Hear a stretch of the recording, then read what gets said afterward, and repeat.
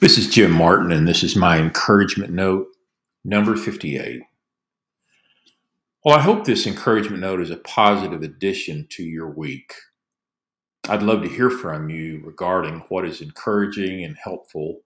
You can write me at jmartin9669 at gmail.com.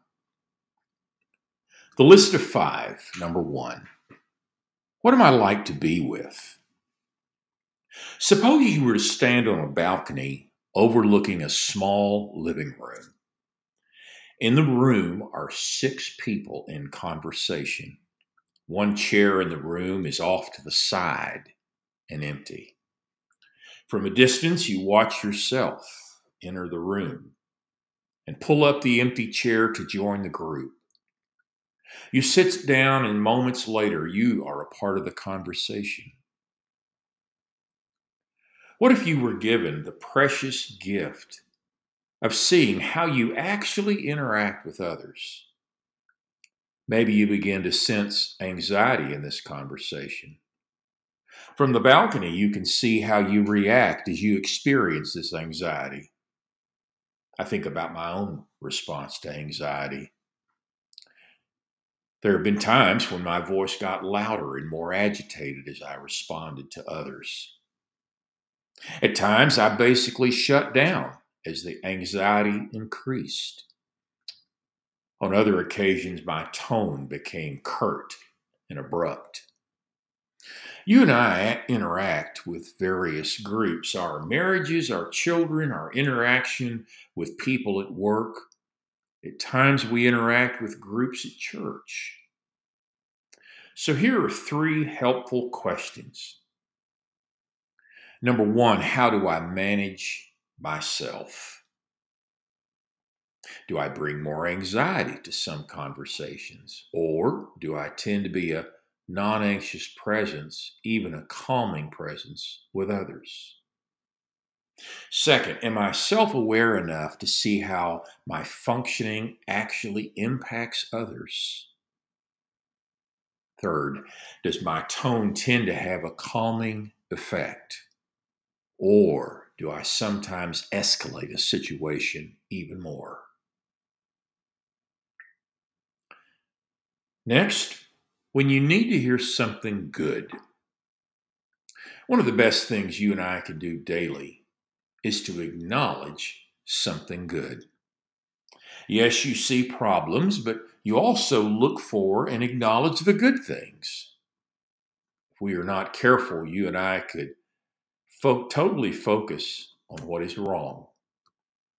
My spouse, his sickness, her depression, his or her financial mistake. My kids, the energy it takes to raise them. My church, the frustration with some of these people. My job, I'm being underpaid for what I'm doing. When we lived in Waco, Texas, I would regularly go to lunch with my friend Jay. And typically, over a plate of Mexican food, we talked about our lives, our work, and our children. And my friend is an astute businessman who doesn't ignore or minimize problems. Yet, he would regularly finish his remarks with, "But the good news is," and the good news may be that the company is projected to have an outstanding fourth quarter. Or the good news may be that a new employee starts on Monday. Or the good news may be that we are about to go on vacation.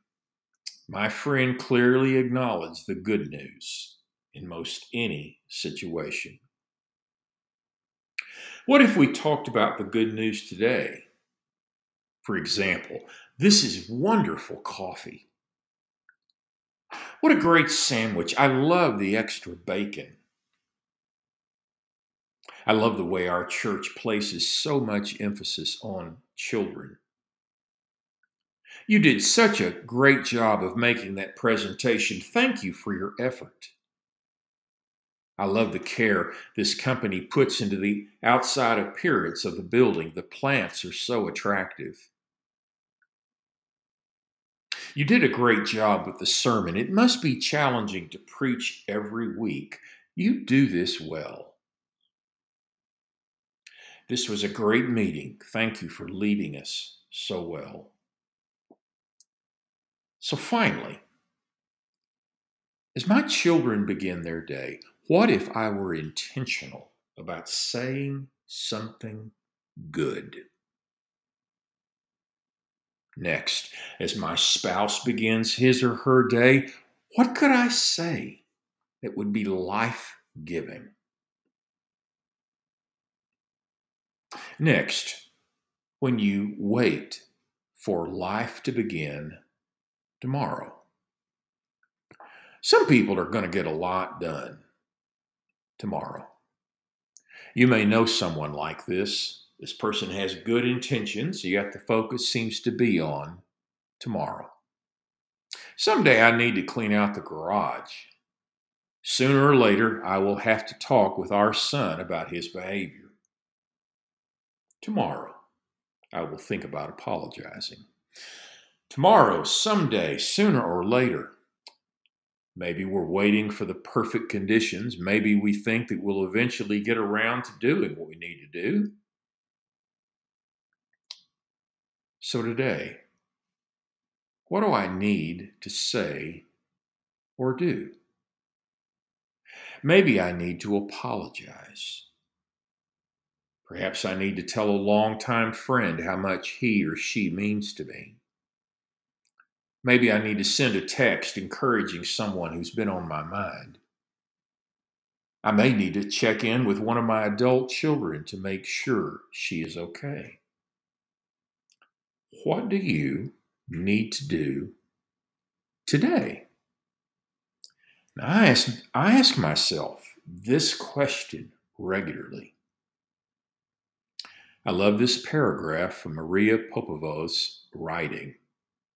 Quote, how we spend our days is, of course, how we spend our lives. Annie Dillard wrote in her timeless meditation on living with presence.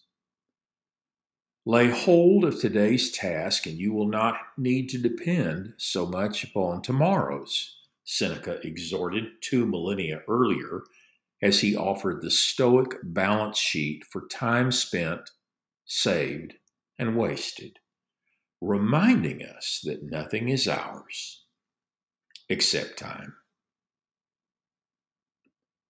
Next, what I want to remember from a valuable relationship. And this particular paragraph is especially for ministers and church leaders, but it could actually be helpful to most anyone. I've been thinking a lot this week about my friend, longtime minister and author, Lynn Anderson.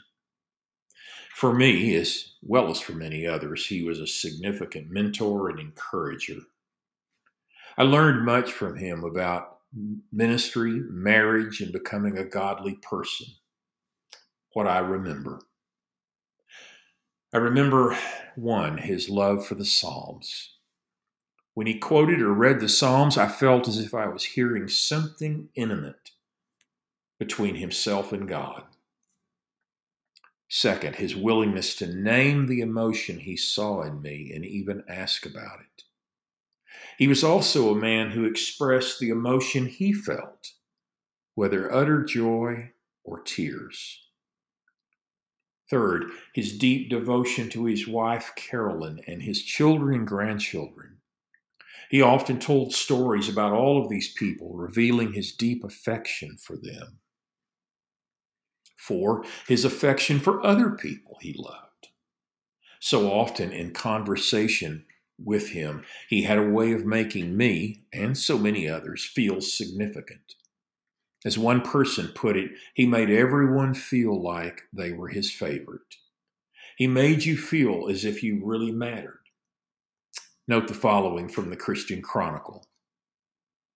Don McLaughlin, minister for the North Atlanta Church of Christ in Georgia, wrote, perhaps my favorite memory is the way he just wanted to know us. He didn't want to test us, put us in our place, get get us to like him, think like him, or be like him. He trusted Jesus for all of that. He just made you feel like you really mattered. And I will always remember him for making me feel like that someone like him thought I was worth getting to know. Number 5, his willingness to speak to difficult issues in another's life. I remember a moment after lunch at the Pepperdine Lectures when he encouraged me as a young husband to step up and be the husband I needed to be. And I was so thankful for his clear but tender words as he spoke to me like a gentle father. Number 6, his genuine love and affection for God. It was so obvious in conversation and when hearing him preach. 7, his compassion. I remember a phone conversation with both him and Carolyn when talking about Charlotte and myself, hearts were broken over some sad news in our family. We both knew exactly whom we wanted to talk with. He not only listened well, but could deeply feel the emotion that we felt. 8, his captivating stories. He told stories about men and women who did something he admired. This could have been someone from long ago, a person he met in a church somewhere, one of his grandchildren, or an elder serving a church where he had just preached. So often these stories recognize something heroic or admirable in someone else. 9, his investment in so many people. He invested in many people. I was just one of these. Years ago, I was in several of his mentoring groups. And then when I began to lead these groups, he communicated his confidence and his pleasure that I was doing this. At the same time, he continued to pour into me something that caused me to desire to grow and mature more. Number 10, his willingness to simply pay attention to others. He paid attention to others who may have otherwise been overlooked. I love these words from Oklahoma minister Mitch Wilburn. Quote, Lynn was a great, great preacher, but he may have been even better with people. He had the ability in a crowded room to slow down, stop, and make you feel like you were the only one in the room, just like Jesus. Next are reading and listening resources which you might enjoy. I hope in some way this has been encouraging and helpful to you this week. Hope you have a great week.